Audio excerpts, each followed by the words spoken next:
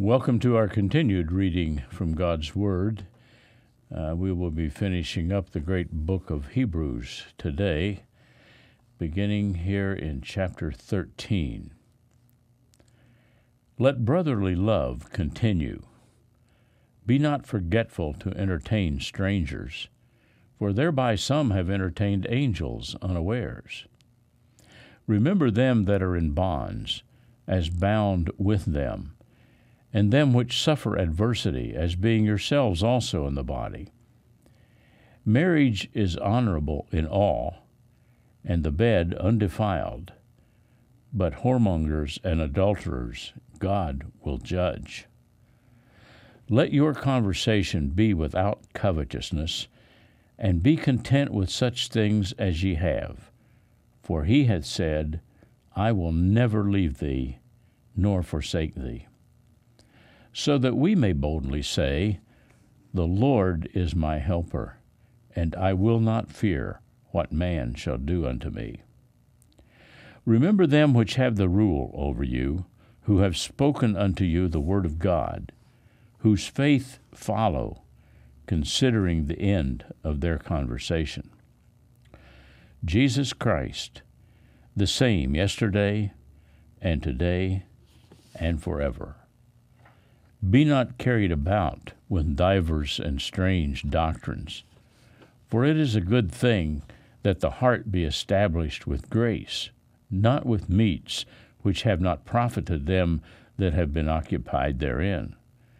We have an altar, whereof they have no right to eat which serve the tabernacle. For the bodies of those beasts, whose blood is brought into the sanctuary by the high priest for sin, are burned without the camp. Wherefore Jesus also, that he might sanctify the people with his own blood, suffered without the gate. Let us go forth, therefore, unto him without the camp, bearing his reproach. For here we have no continuing city, but we seek one to come. By him, therefore, let us offer the sacrifice of praise to God continually, that is, the fruit of our lips, giving thanks to his name. But to do good and to communicate, forget not, for with such sacrifices God is well pleased. Obey them that have the rule over you, and submit yourselves, for they watch for your souls, as they that must give account, that they may do it with joy and not with grief, for that is unprofitable for you. Pray for us, for we trust we have a good conscience in all things, willing to live honestly. But I beseech you the rather to do this, that I may be restored to you the sooner. Now the God of peace, that brought again from the dead our Lord Jesus, that great shepherd of the sheep, through the blood of the everlasting covenant, make you perfect in every good work to do his will, working in you that which is well-pleasing in his sight, through Jesus Christ, to whom be glory forever and ever. Amen. And I beseech you, brethren, suffer the word of exhortation, for I have written a letter unto you in few words. Know ye that our brother Timothy is set at liberty, with whom, if he come shortly, I will see you. Salute all them that have the rule over you, and all the saints. They of Italy salute you. Grace be with you all. Amen. And here ends the reading of the book of Hebrews, a book in which our Lord Jesus has been set forth as the Son of God, the perfect high priest, the perfect sacrifice for sin, and set forth as the one in whom we have eternal rest. Now we begin reading from the Gospel of Mark. Let me give you just a little bit of historical setup for this. Remember that it had been a long time since the last prophet had spoken that there was a word from God. And Mark is one of the earliest books of the New Testament to be written. So the people of God have not heard from God for about 400 years. And Mark takes up his pen, and we read then, the beginning of the gospel of Jesus Christ, the Son of God.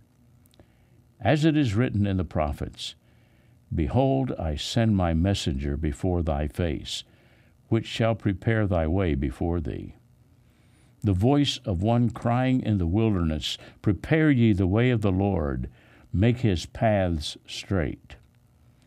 John did baptize in the wilderness, and preached the baptism of repentance for the remission of sins. And there went out unto him all the land of Judea, and they of Jerusalem, and were all baptized of him in the river of Jordan, confessing their sins. And John was clothed with camel's hair, and with a girdle of a skin about his loins, and he did eat locusts and wild honey, and preached, saying, There cometh one mightier than I after me, the latchet of whose shoes I am not worthy to stoop down and unloose. I indeed have baptized you with water, but he shall baptize you with the Holy Ghost. And it came to pass in those days that Jesus came from Nazareth of Galilee, and was baptized of John in Jordan. And straightway, coming up out of the water, he saw the heavens opened, and the Spirit like a dove descending upon him.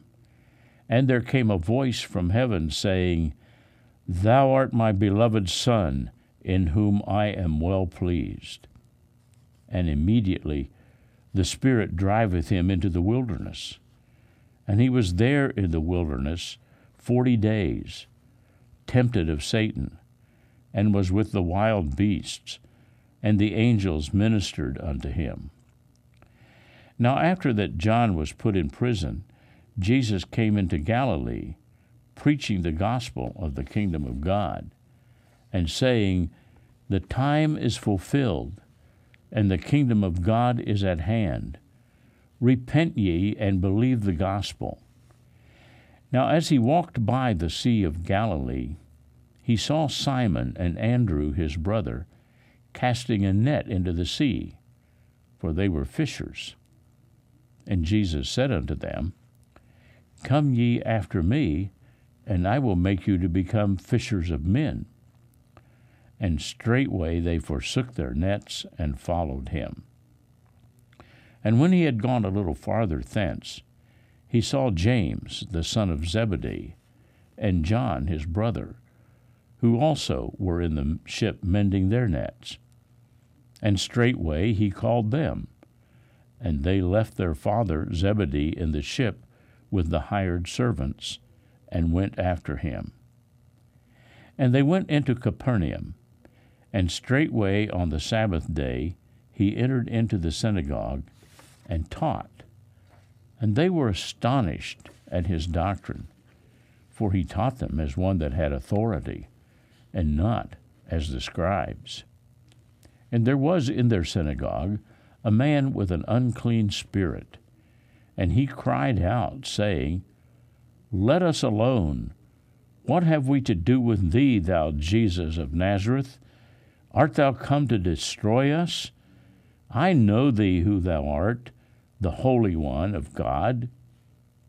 And Jesus rebuked him, saying, Hold thy peace, and come out of him. And when the unclean spirit had torn him, and cried with a loud voice, he came out of him. And they were all amazed, insomuch that they questioned among themselves, saying, What thing is this? What new doctrine is this? For with authority commandeth he even the unclean spirits, and they do obey him. And immediately his fame spread abroad throughout all the region round about Galilee. And forthwith, when they were come out of the synagogue, they entered into the house of Simon and Andrew, with James and John. But Simon's wife's mother lay sick of a fever, and anon they tell him of her. And he came and took her by the hand and lifted her up, and immediately the fever left her, and she ministered unto them. And at even, when the sun did set, they brought unto him all that were diseased, and them that were possessed with devils, and all the city was gathered together at the door. And he healed many that were sick of divers diseases, and cast out many devils, and suffered not the devils to speak, because they knew him. And here we will end our reading of this section of Mark chapter 1, and we will begin next time in verse 35 of chapter 1. Come back for our continued reading in Mark's Gospel.